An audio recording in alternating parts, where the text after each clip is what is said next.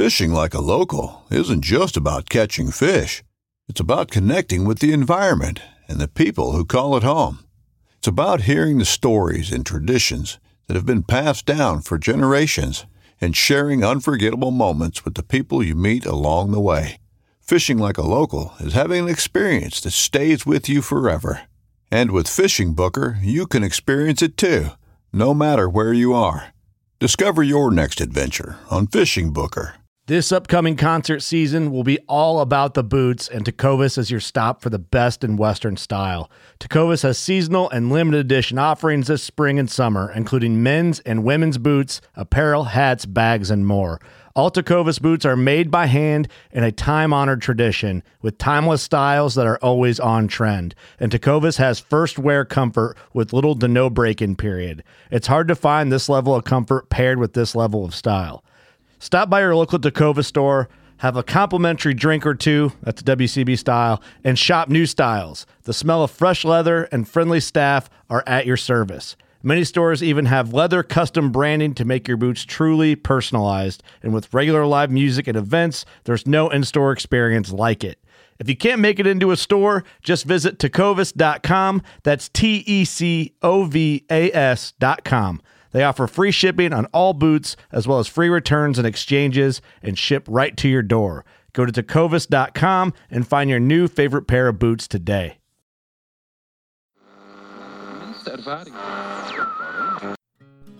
We are hunters, anglers, riders, and sometimes chefs. Our passion for the outdoor lifestyle motivated the foundation of Harvesting Nature, which serves as a media outlet built to inspire and educate the outdoor expert and novice alike. Our podcast focuses on the technical side of cooking wild fish and game, while also incorporating adventures and lessons learned from our pursuit of wild meat. Join us on our journey of harvesting nature. Hey everybody, welcome back to Harvesting Nature's Wild Fish and Game podcast. Got a little crew chat today, which we're going to talk about pairing beer and wild game and using beer to cook with wild game. But first off, I'm going to lead off with a little information. It's some exciting news here from the Harvesting Nature crew that we've been working pretty hard, and over the course of the past couple weeks, we've hatched a new podcast, which we're going to be releasing here in September. It's going to air twice a month. Twice a month? Yep, twice a month on Sundays, and it's going to be not a long podcast, not as long as this. It's only going to be probably in like the 5 to 15 minute range. We'll say 10 to 15 minutes. So we're going for a more concise package deal than the normal. Yep. So essentially what's going to happen, so the title of the podcast, in case you want to know, is called Very much Harvesting Nature's Adventures for Food. Ooh. And so what it's going to be is it's going to encompass members of our field staff writing team are going to be telling their stories. So everybody knows that a field staff writer, not everybody, but the people around us know that our field staff writing team are responsible for cranking out the written content on the website there at Harvesting Nature. So they will now be orating some of those adventures so that when you're out hunting season or sitting in the deer stand or traveling to the duck blind and you're like, all I can think about is hunting or fishing, that you can pop on one of these 10 to 15 minute episodes and it will give you some little entertainment. Nice, yeah, it's little gonna story. Be perfectly packaged for home repairs, archery shoots, gun cleaning, and hopefully, dare I say it, butchering wild game. Yeah, absolutely. I think it'll be great. And so it's going to air on this channel. So you'll get the notification if you subscribe to us already. You'll get the notification that a new episode is out. It'll just be titled Adventures for Food versus Wild Fish and Game Podcast. Tune in and pay attention. So like I said, twice a month on Sundays. So within 2-week time spans of each other. On Sundays, you'll see that release. If you have specific stories you want to hear or adventures you want to learn about, shoot us an email. Always, what's cooking at Harvesting Nature. We get all that, and we'll make sure that we get that appropriate adventure on the books. But otherwise, I am feeling thirsty, which means it's time to talk about beer. So Nice. Yeah. Is everybody equipped? Oh, except for poor Will. Oh no. Yeah, a little dry up here in Virginia right now. That's okay. Soon will end. So here last week we put out an article on Harvest to Nature, kind of detailing. I did some sipping, some eating, and some research, and came up with a good, I think, fairly comprehensive list of beers. I went from like light to dark, usually like 3 beers per meat type or animal type. Yeah, you went deep, man. I know. I can't do anything halfway. So I tell my daughter that. I'm like, if you're going to do it all the way. We don't do things halfway. And that includes writing articles about beer, which is very important. So, the thought came to me, Dan and I conversed about it several times I just couldn't get it out of my head. And so the more I thought about it, the more I was like, look, it's something cool. And, I'm not a bougie beer drinker, but I do like good beer. Oh yeah. But I also like really cheap beer. Like, I drink Coors Original pretty regularly. Pabst Blue Ribbon finds its way. That's what we call working beers. They're functional. They serve a purpose. Yeah, I mean, now, what's the first thing we grab when we get off the mountain or after we finish butchering? Sitting around the campfire, you grab a nice beer. It's part of the culture. Yeah, and I think it's fair. And I carry Coors in the cooler. Tonight I'm drinking Miller High Life. I mean, it's fine, but if I want to enjoy something, I'm gonna lean more towards the craft side, and I think that's something I've been excited to see explode over the last decade. I lived in California before, in San Diego, and it's like one of the hot spots for craft beer in the U.S. And like you could go, at one time. Each block had its own micro. Oh yeah, I think there was over 100 microbreweries. Yep. Just before I left, and it's pretty crazy. But if you get out there and you plug around on the internet, something you will not find is a good list on what pairs well with wild game. And I think part of that may be just the fact that maybe people that enjoy wild game don't always take the time to write down what beers they enjoy with it, or yeah, I think it's one of those barrier to entry things, right? So you can't go to the store and get wild game. So there's a subsection of society that really enjoys wild game, and more times than not, inherently, we also like craft beer. Yep. But pairing the two, it's a match made in heaven. I know for me personally, kind of when we were talking about it and I was thinking about it, it's definitely seasonal for me too, because certain beers come out at certain times of the year. So when you're hunting, depending on what that season is, if you have a good microbrew near you, or even, one of the godfathers of it here in Nevada, they have seasonal beers that come out. And if they make a bad one, I don't know, because I haven't had one yet. But each one that comes out for me means another season, another move towards either hunting or a prime time of hunting. So I do want to, and especially like beers become nostalgic too. Like whenever I go to Wyoming and hunt, there's certain brands of beer that I just, I have to drink with that mule deer hunt, and it just adds to that full experience. Yep. I'm also, I want to point out, because I already saw some comments and some, some bleh and all those different things, but this is a general guide. I'm not telling you what to drink. I'm not saying you're drinking the wrong beer. Nope. And I know that, whitetail deer from Central Florida and whitetail deer from Nebraska and whitetail deer from Massachusetts all taste different. Their diets are different. Their environments are different. It's different. So in the end, I'm going to say this, and I'll say it at the end of the show: drink what you like, what tastes good to you. But for me, this is a good starting point for those people who are curious and want to try different types of beer. Remember, always pair wild game and beer responsibly. Always. And don't drink and drive. No. Or hunt. Or hunt. Don't drink and hunt. Very true. So, I just wanted to put that full disclosure out there, because I think it's important. There's definitely groups of people out there, and I'm sure this exists in the world, that they may want to try different beers, but they're like, where do I go? And I've walked into the beer store or that liquor store or the grocery store with the beer section, you're like, it takes me some days like 10, 15 minutes to figure out what beer I want to get if I want to get something schwanky. So you're just giving, the listener or the reader a great jumping off point on, here's a family of beer that works well, to kind of cut that 10 minutes in the beer aisle down to probably about 2, give them a starting off point.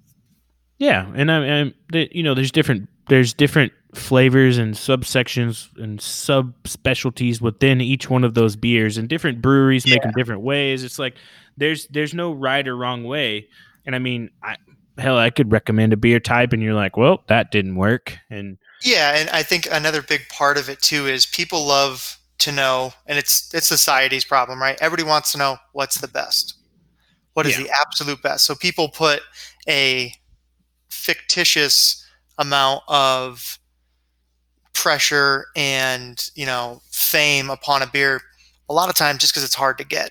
So because something's rare, they think it's automatically good. But there are so many good microbrews out there right now.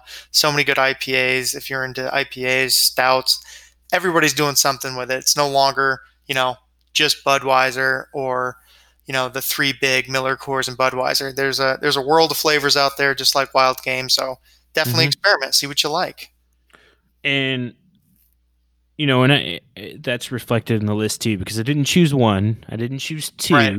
I chose 3, and I gave a darkness scale because some people like dark beer, some people like light beer, some people don't. But it's like, and in the end too, it's my opinion based off research that I did and tasting and eating and my experience with Wild Game. So it's like, it's not 100% foolproof, but I don't want to spend too much time defending my list here. I would rather talk about it. Yeah, that's right. Let's get into it.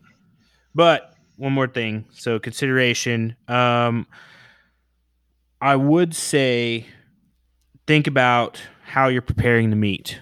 So are you cooking it low and slow? Are you cooking it high and fast? Are you cooking it quick?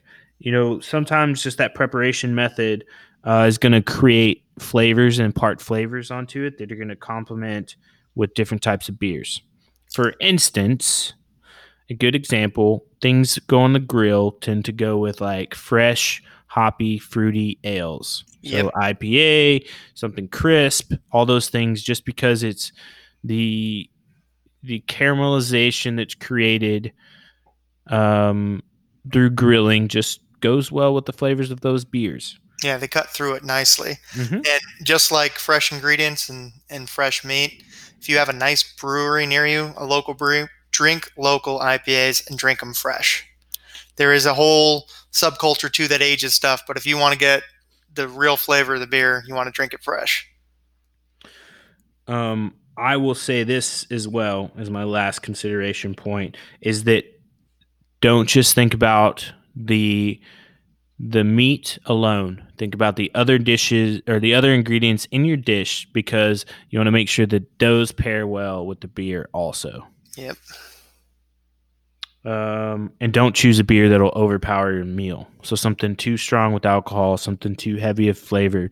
You don't want to pair a really, really light meat with a really, really dark, heavy beer, because you'll lose it. I mean, you can eat it and you can enjoy and all that, but if you take a bite of food and you take a sip of beer, you're just going to taste the beer and not going to taste the meat. Drowned it out.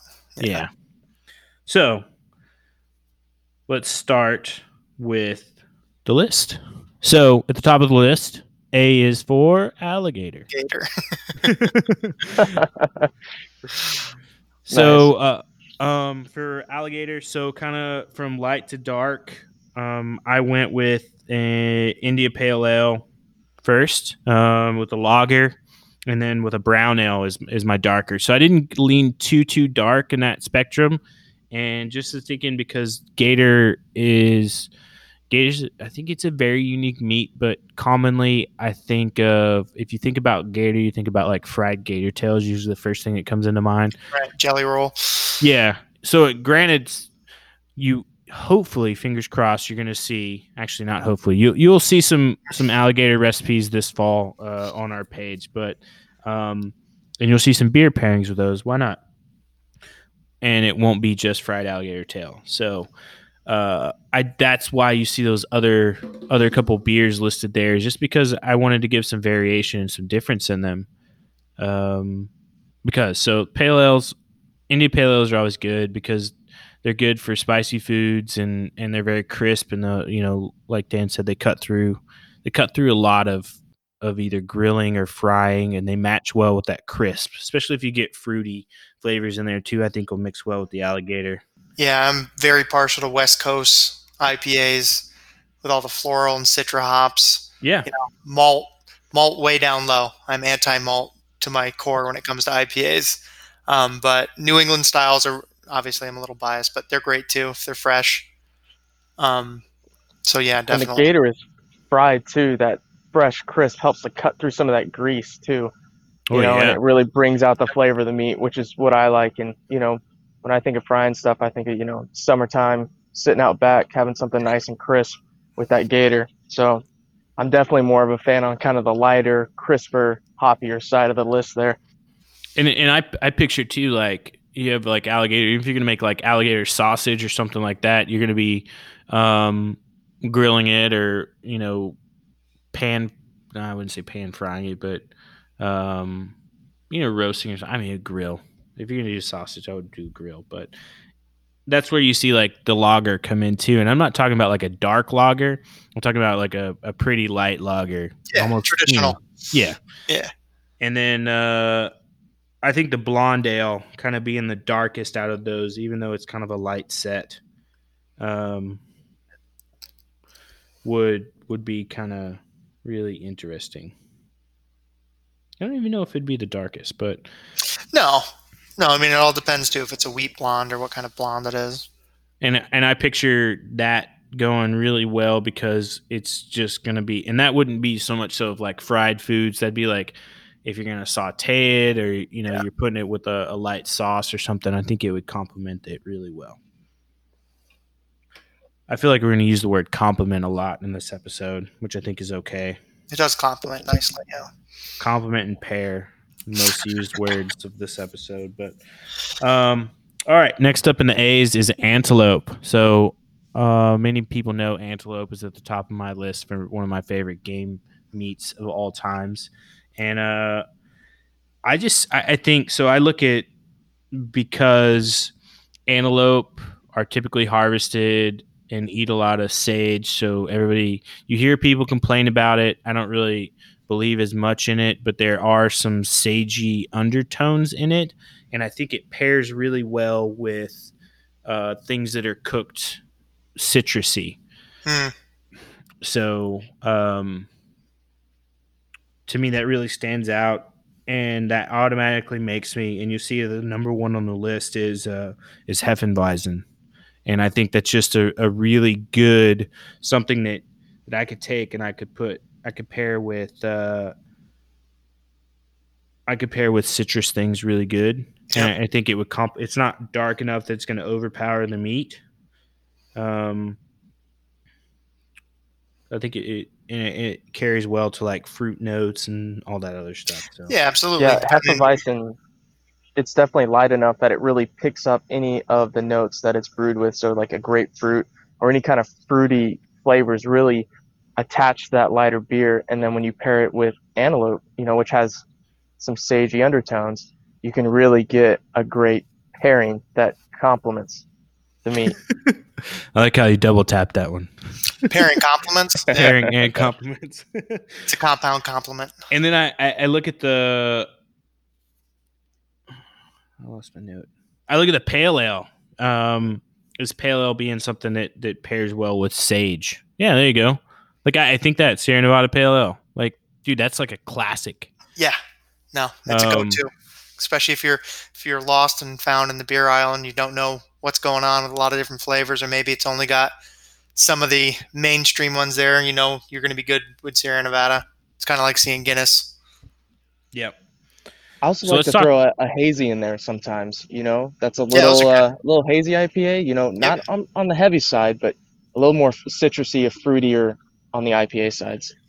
Yeah. While we're on the subject of Sierra Nevada, I will branch off for a second and say what we were talking about earlier with the seasons. So each year they have a beer that comes out. It's called Celebration Ale.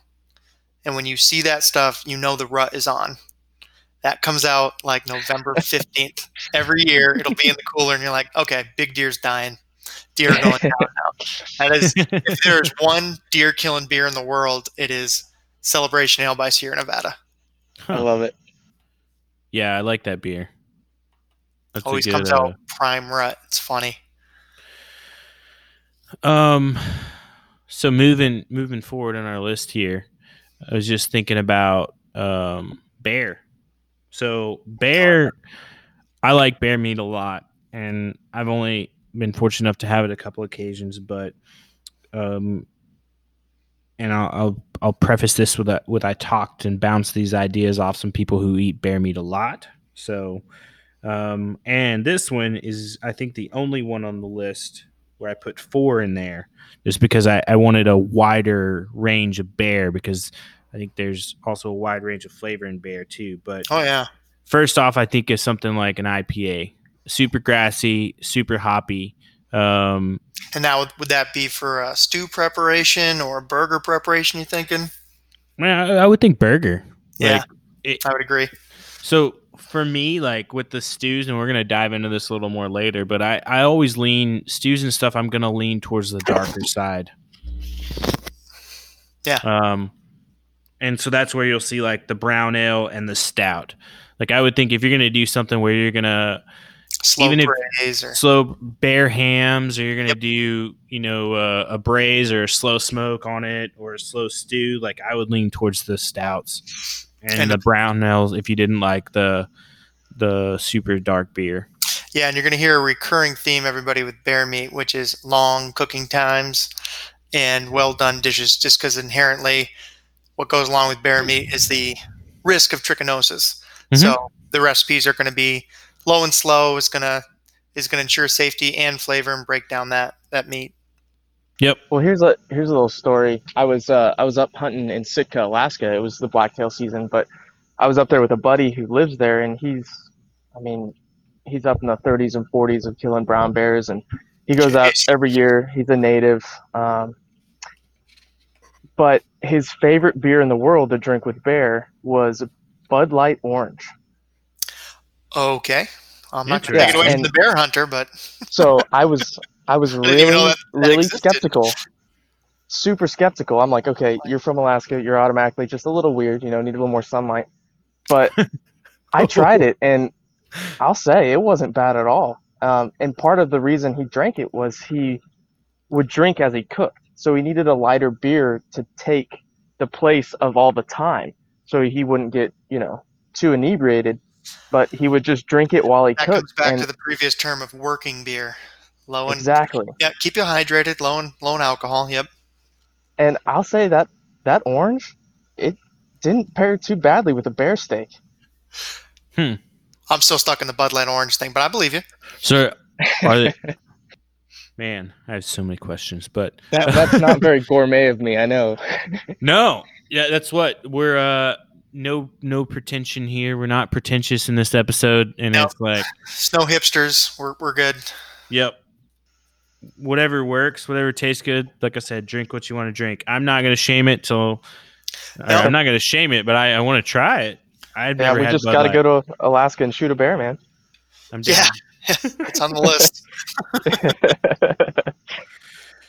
So let's progress forward here. So we got elk up next. So thinking about elk, I think it's one of those two, and you're going to see a recurring theme of like the longer, heartier dishes or smokier dishes. I would recommend the darker side of things. And then, if you're doing something lighter, quicker, fried, grilled, sauteed, like I would think lighter. So, but you'll see this one. I lean towards the darker side, especially with a dark lager, because I think dark lagers have some cool flavors, especially for barbecue stuff. Yeah.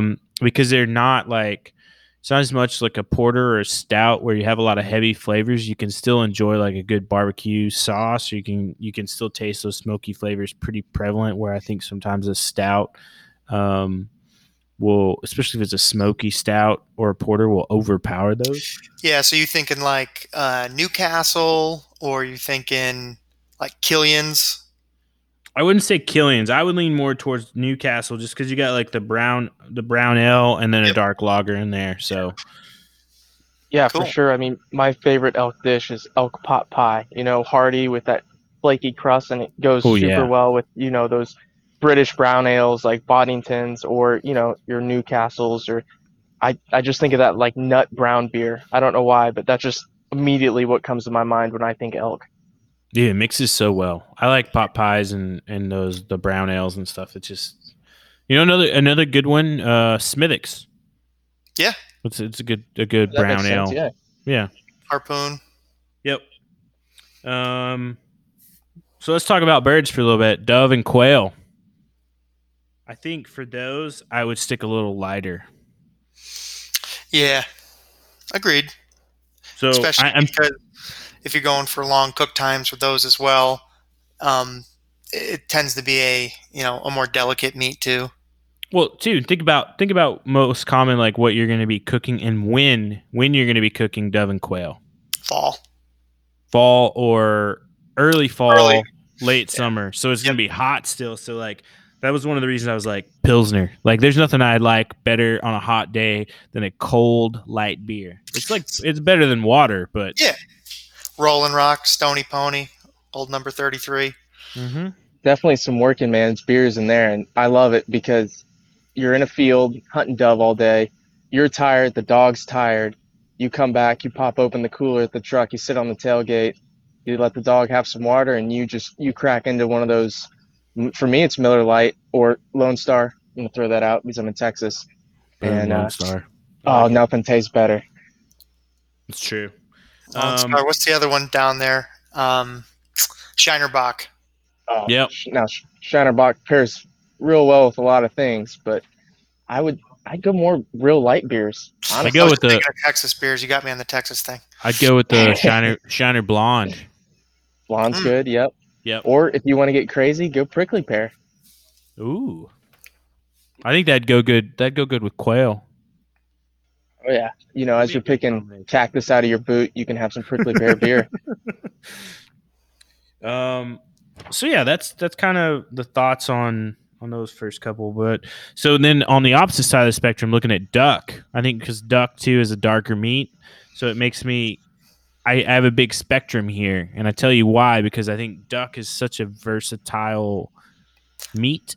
You can do anything. You can do just about anything with it. Very serendipitous. So I just got done about doing 4 hours of yard work, and what I have in the grill the entire time, an entire duck that I butchered last weekend. Ooh, Slow roasted, and it was paired with an IPA. nice. See, it's perfect. Nice. But I also, usually go real dark with my beers with duck. For some reason, I think of like shredded duck over rice or gumbo, real deep South Louisiana.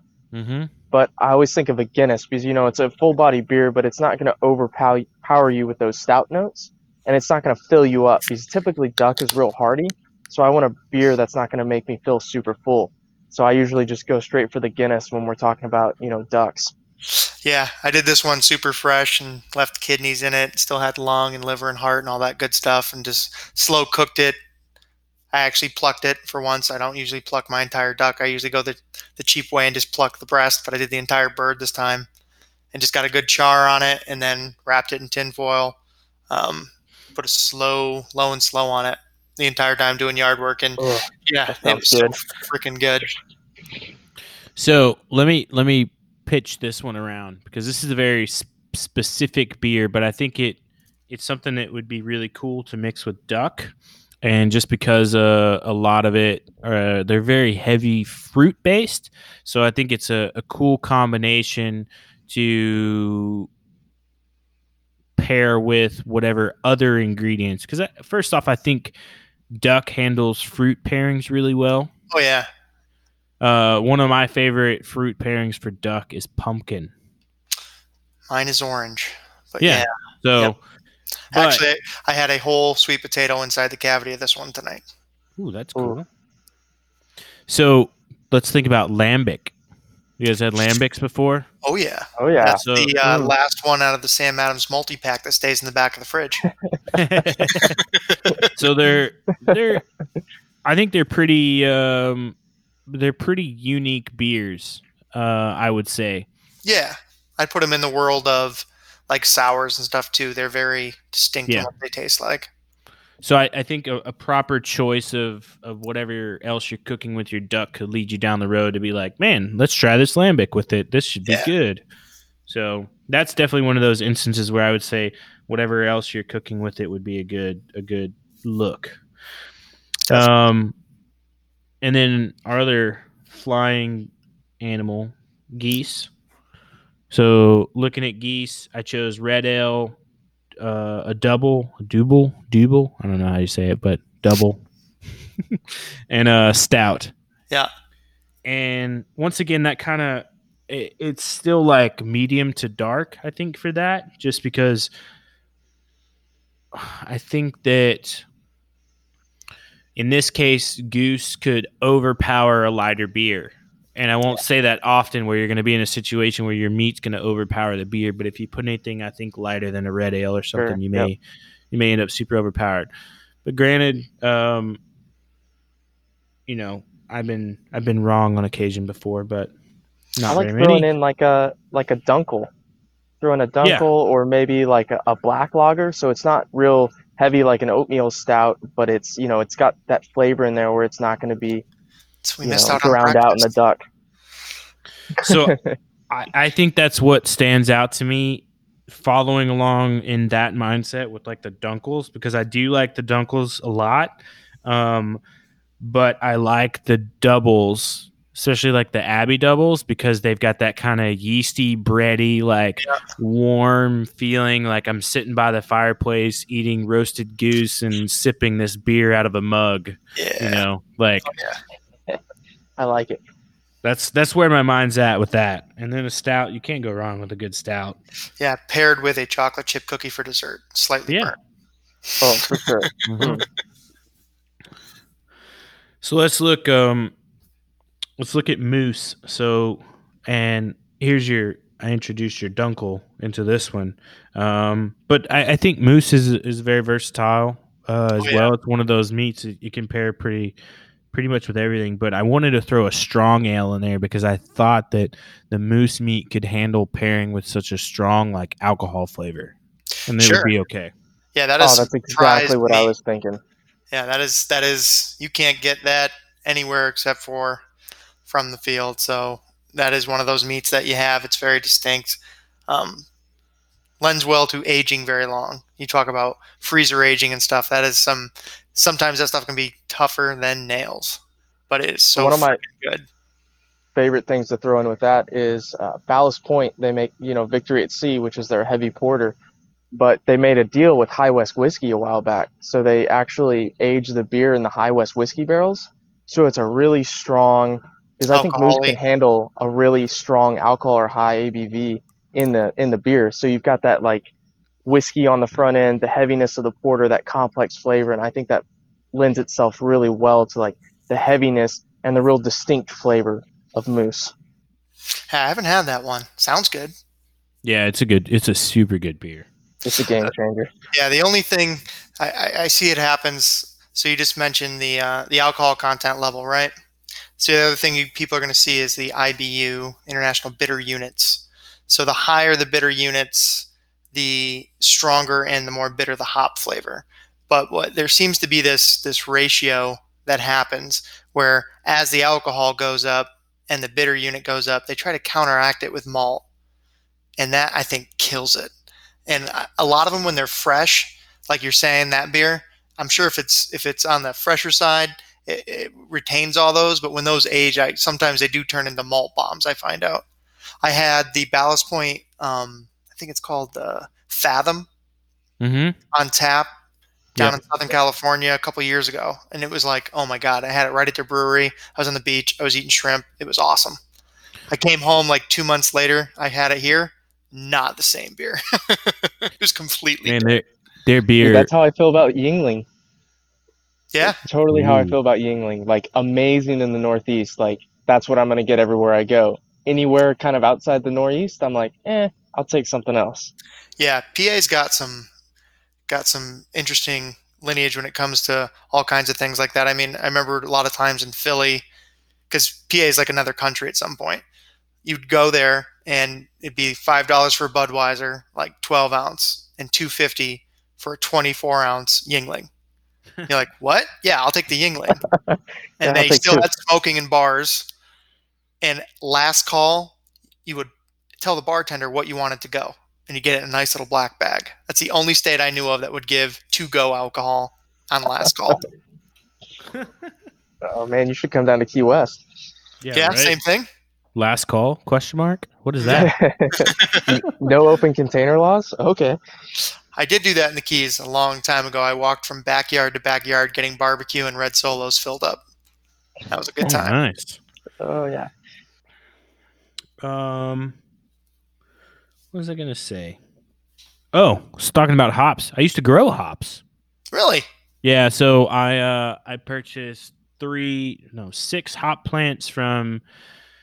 Can't remember the name of the company, but it's like in Central Florida. Essentially, there's been a big debate and a lot of research about it. And back when I was heavy into farming, we were looking at trying to grow hops more prevalent. Yeah, you did that farm store. I remember that. Yeah. So we were actually southernmost grower of hops. There you go. Cool. I tested it out. I learned some valuable lessons in placement and growing, and so I'm right across the street from the water, and if we get a good breeze and it carries the salt over, the salt just torched the leaves of the hops plants. For whatever reason, it's just not a super salt tolerant plant, but they did produce some cones and stuff, which we ended up getting and just kind of like playing around with, but it would take a lot. But I think you could grow it here in Key West, and it would be very interesting to see the flavors of the sea imparted on the hop plants. So yeah, they grow like weeds around here, and people do them. There's a lot of microbrews that do a lot of their own hopping, and they take off. Well, see, and the difference being, so Florida, once they came out the research, so University of Florida did a big research project on it, and basically they were like, the standard thought was that you can't grow hops in Florida because it's too hot. Well, they actually found out the opposite. They found out that most places in the U.S. have like 1 to 2 seasons to grow hops or cuttings of hops, usually just one. Yeah. When Florida, they get an additional one because the temperature doesn't drop super down depending on what part of Florida. Yep. So you could cut and regrow essentially almost all year. So you could grow up till you could grow till your vines are 30 feet. You could cut them, and then they're going to start growing pretty much automatically again. Just like my kale and Swiss chard. Yeah, there you go. Here at Harvested Nature, we are known to cook a variety of wild fish and game in a variety of ways. Probably one of my favorite methods is to cook in a smoker. Traeger Grills has some of the best products out there. Their pellet grills aren't just grills, they're smokers and ovens too. Anything you can do in the oven in your house, you can do on the Traeger. You can make desserts, you can grill steaks, you can use cast iron pans and braise tough cuts. You can allow roasts and briskets to smoke all day until they're tender and delicious. You can even use it to make jerky. Their variety of pellets are also very impressive. The different flavors of wood allow you to pair with your meat or fish or vegetables and give it the most flavor that you can create. They even have varieties created specifically for your next wild fish or game meal. All right, back to food talk. Pheasants. So with pheasants, I threw this one in there because I thought pheasants being such a lighter meat in fall, and just looking at the cider on the really light side, because ciders are good, man. And apple goes great with pheasant. Yep. And then you got the pale ale kind of in the middle, and then you got the double because it's that like hearty fall. You know, I'm enjoying this meal. And then moving on to rabbit. Rabbit, arguably at the top of my list too, some of my favorite. And so this is like, think cottontail though. Don't think like hare with hare's darker meat like your jackrabbits and stuff. When you're looking at this list, rabbit, what's going to come across more is going to be like your lighter colored meat. And that's where your Saison, because I think the spices in the Saison that you commonly see are going to go really well. Your red ale, and then there's your Bock. It's because I think it's dark enough, but it's not too dark because rabbit meat's still kind of light, and I think super, super delicate. We have a recipe on Harvest NH that I did like way back in the beginning, where I took essentially their cottontails and deboned several, ground them down into ground meat, and made chili out of it, and it's phenomenal. But with that, because you have the flavors of the chili, the flavors of the rabbit, I would go with the Bock, man. It would. Oh yeah, that sounds good. I mean, especially we ate rabbit all the time because it's easy to get, and living in Texas, Shiner Bock, and my love for chili.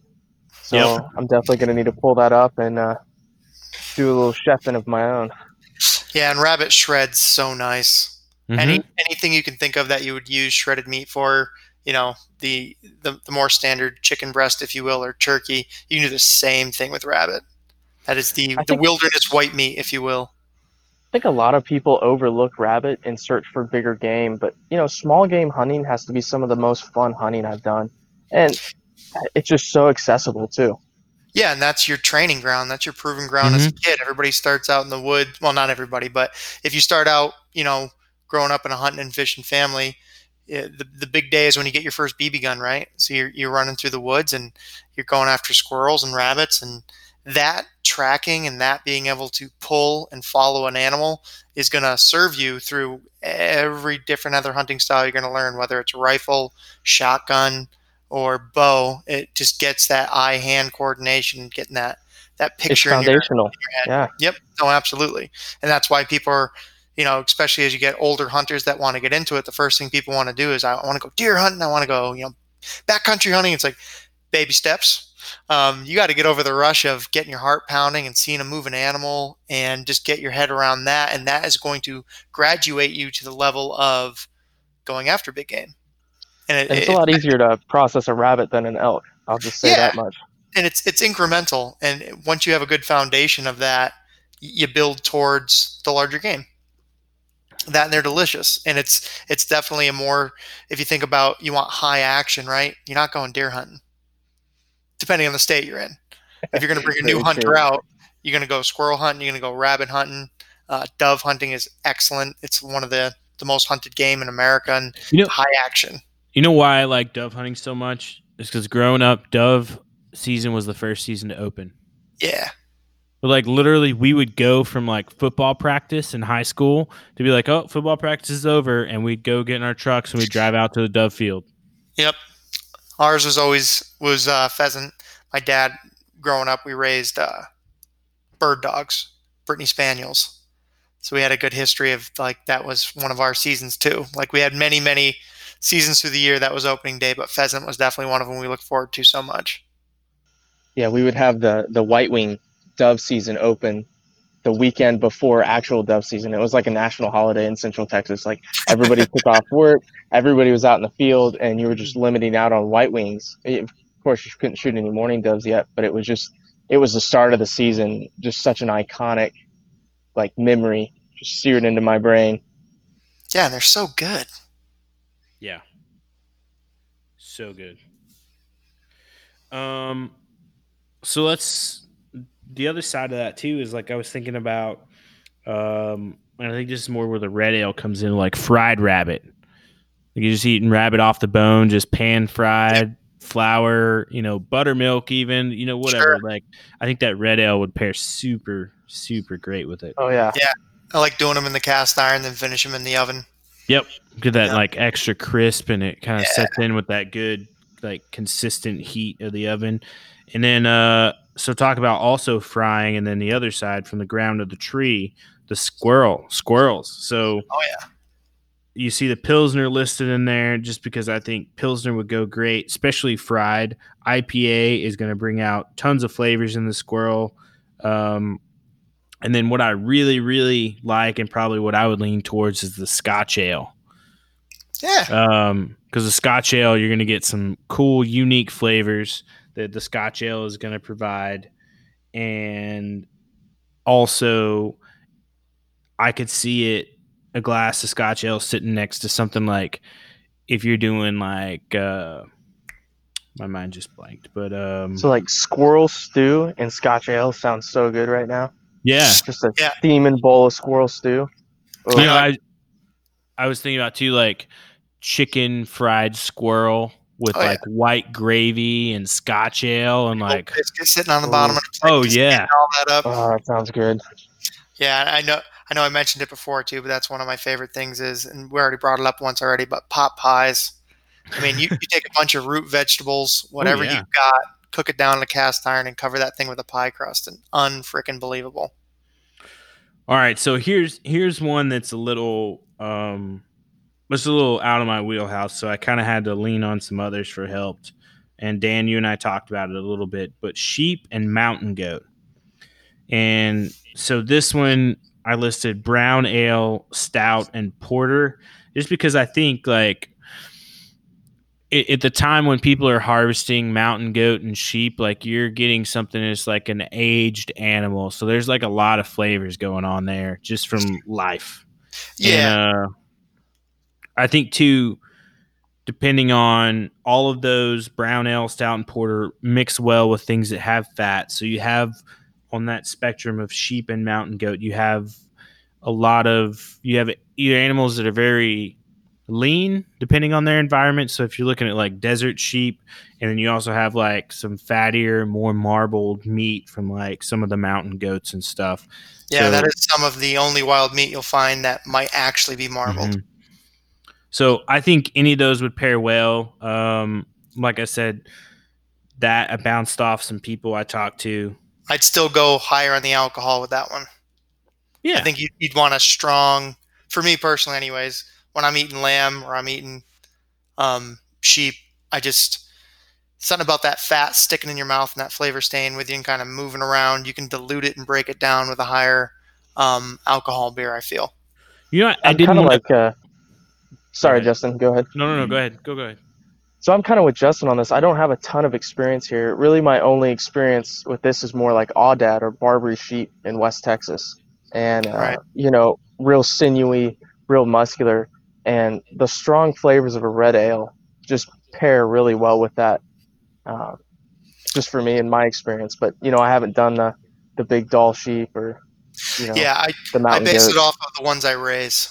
So I'll do a couple sheep a year here in my homestead, and I just lend those flavors to having just a very strong, getting that fat layers in there. I know it's different than wild, but mine pretty much live on wild. I will say that the sheep's favorite meal, hands down, is poison ivy. Good You would- man. You would throw I'm a gonna head give you of some sheep. Spicy. you can throw like I'll go through the garden, I'll pick a bunch of the off leaves or bug bitten romaine lettuce, kale, Swiss chard. You'd think they'd tear that stuff apart, right? Want nothing to do with it. Right for the poison ivy, the leaves, the oak tree that's leaning over. That's what they love. Growing up, we used to have a cattle would eat a lot of poison ivy, Yep. which was good because I'm pretty allergic to it. I don't know now as much as an adult, but I used to be pretty bad as a kid. Yeah. And you could always tell, like when we were in pastures that we weren't grazing cattle on, like things would be more easily acquired poison ivy, but not a They fun love it. experience. Yeah, good for them. I'm happy for animals like that. But yeah, that fatty layer in there, I do like to break up with a higher alcohol beer, definitely. I could see. I didn't want to list it too much on here, but I could also see an IPA going with sheep and mountain goat, just because I think it could cut that fat really well too.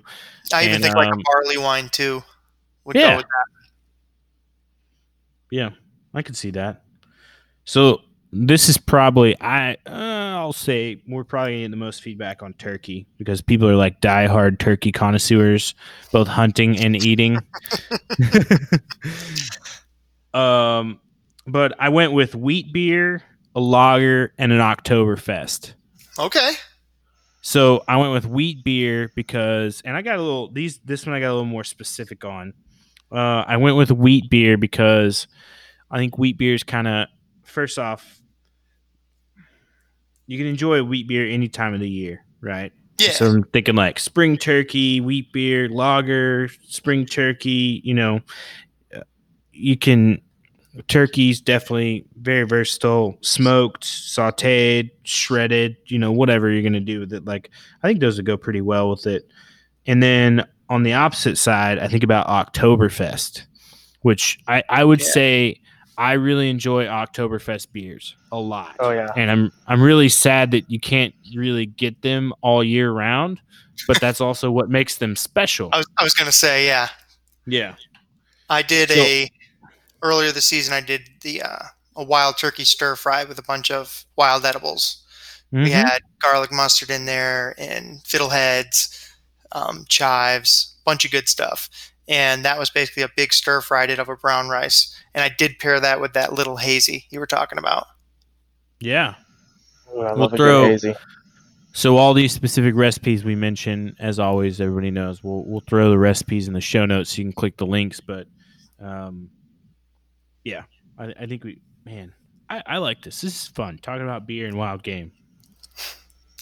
Two passions. Yep. Well, all right. And finally, we get to the probably the number one consumed wild game in all of North America, venison. This, I listed 4 on here as well because this is one of those like, are you going to go high heat, quick cooking? Or are you going to go low heat, slow cooking?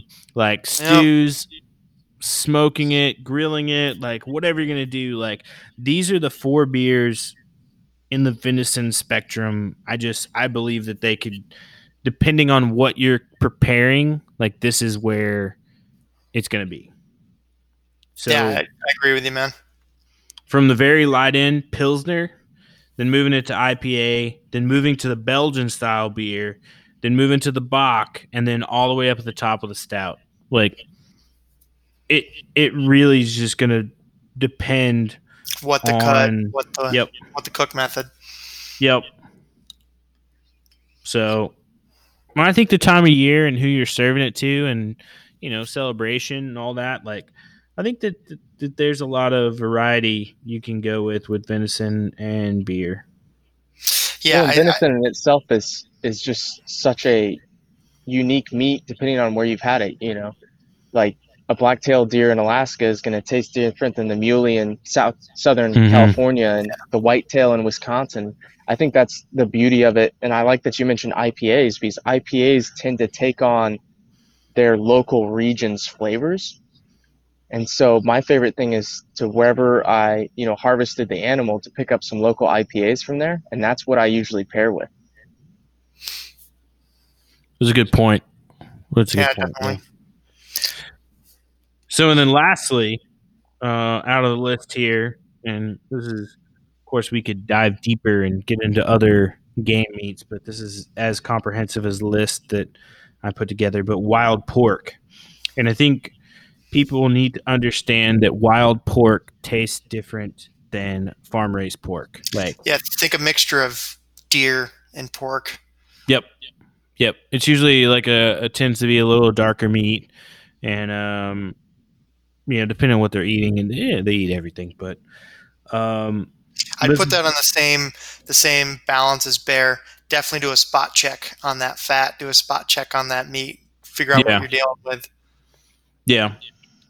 Taste, sure. Give it taste test before you litter. But I went kind of full spectrum on this, like Hefeweizen. I went with a darker lager, so you get like a Dunkel, and then I went all the way over to the porter because if you're going to be like full on putting it on the Traeger and smoking it, if you're going to be, roast it in the oven, if you're making hams out of it, if you're curing it, like whatever you're doing, like I think there's a wild pork you can do a lot with, but it's going to depend on the preparation method. I'll throw one on this one. I'll go with chicharrones. And I pair that with, any good light Mexican beer, a Tecate or, Dos Equis. A lot of lime, get some tahini, get all those flavors working together. That's exactly where I would go with it. I mean, we shot tons of hogs down in South Texas, and I mean, our favorite thing to do is, either like a pork loin or, shred it because it shreds so well. And we would always drink it with heavy amounts of lime and, a Corona, Tecate, Dos Equis, Yep. any kind of those Mexican beers. And that's kind of how I've always framed it. But I also have never had it, cured or hammed. We always did it shredded or smoked. Yeah, I think it's a great meat to play around with as far as like what do you do. So that's the list. I'm interested to see people's comments and takes on it. Oh, it's gonna be so much hate now. That's okay. It's welcome, by the way. That means you're listening and you're paying attention. Yeah, I think it's good though. It's a starting point for. I mean, it's a starting point. That's it. No, it's a huge topic, and you did a great job breaking down and really diving deep, and you did dive deep. It's cool, man. You got the whole light to dark thing, and just going for a good baseline for each meat to start with. Yeah, and I think you did a lot of like fleshing out with it, and I like some of the kind of the weird turns you took. At first I was like, wait, I don't see that, and then you started describing. I was like, yeah, that I could see that. And so that's one reason I wanted to talk about it on the podcast too, is because it you can read it on paper and you can be like, oh, that's great, cider, pheasant, I kind of see it, but it's like cider double. Like, what is that guy thinking? So it's just a good opportunity to dive deeper. It's a fun list. Why not? I'll play around with it. I'm gonna work my way through it this year again and see. Who knows? Maybe we put out a revised 2.0 list. What I would like. May I dare say it? We'll even hit fish next time, maybe. Yeah. So it's too difficult, man. Right? That's too difficult. That's a deep dive. Got to take one at a time. Started with the game. So I'm looking at. Oh man, and I hate to do it, but. I don't hate to do it, but to promise it. But I'm going to look at wines, and maybe not like specific wines. Wines I think are as varied or more varied than beers. But I just kind of want to do kind of the same thing. Like I'm not going to get super specific, and it's going to be interesting to see what comes of it. I bit my tongue on a couple of these because in my head all I could taste was Carlo Rossi Paisano. Like pheasant, I'm like wine. Like, yep, keep going. Yep, okay, roasted squirrel. Okay, wine, but that's just my upbringing. Yeah, a lot of mine went straight to whiskey. I was like, ooh, good Western game hunt with a little whiskey. Really compliment. How does hot damn schnapps complement that pheasant? The answer is excellently. But in the end, like I said earlier, I encourage people to just try it. Like try the list, go through there, figure out what you're gonna cook, see if it works, and get the beer. Or if you have beer lying around and you get a good harvest, like cook it up and play around with it. I don't know, experiment. It's supposed to be fun, not definitely serious. No, not at all. And definitely think when you guys are cooking too, if you're putting water in something, why not beer? Especially, changing from just straight water to a lager or a pilsner can really add a lot of good flavor to whatever you're cooking. Oh yeah, let's talk about cooking with beer. All right, outside of that, I'm a big fan of cooking with beer, beer, wine, and alcohol because I think it, after you cook off, and I say alcohol, I mean like your spirits. Like after you cook off the actual alcohol in it, the flavor left behind. The flavor left behind is really awesome, and I think beer lends itself well to a lot of different things. It's integral in some recipes. Yep, soups, stews, pot pies, like batters. Oh, yeah. Batters. Mm-hmm. Oh man, I made beer battered fish tonight. Like there you go. You can't go wrong with that. Get an ice cold beer in there and keep that stuff nice and chilled. Fries up, beautiful. It was amazing. A few weeks back, I took some pheasant sausage, and caramelized some onions, and then I made like a maple bourbon sauce to go with it, right over the The sausage, oh, it was so good. It adds a lot of flavor, and I love cooking with spirits and beer. Yeah, and it goes without saying that wine is your friend when it comes down to breaking down all those little bits left over when you're browning up a venison steak. Mm-hmm. Shots of red wine in there and deglaze that pan. That stuff is magic. Forget A1 sauce or Worcestershire. That's what you want to be pouring over the top. Makes a nice sauce. Yeah, pan sauce. It's good. You can do the same thing with beer too. You know, if you had you're searing backstrap steaks off your venison, you can take a little bit of that stout, pour in there in the pan, and stir it around. You could even throw a little flour in there and make a nice little stout gravy. Yeah. Beautiful. Yeah, stouts. Ooh, Stouts with stew too. Anything you're going to cook for a long and slow time, that is something I do want to bring up too. If you're thinking about breaking down flavors, and that's what you're doing when you're making a stew or you're making a reduction or you're having something that's going on for a long time for stock, you got to think of the end result of that. So that's why you peel carrots, you peel potatoes. You don't want that bitter taste in there. So if you're going for a long cook time, I would definitely avoid the beers that are high in IBUs, because you're going to be stuck with that bitter flavor, and that's it at the end of it. That's a hot tip. That's a hot Good tip. call. Just because I've done it. I still like it, but you're like, yep, that's what that is.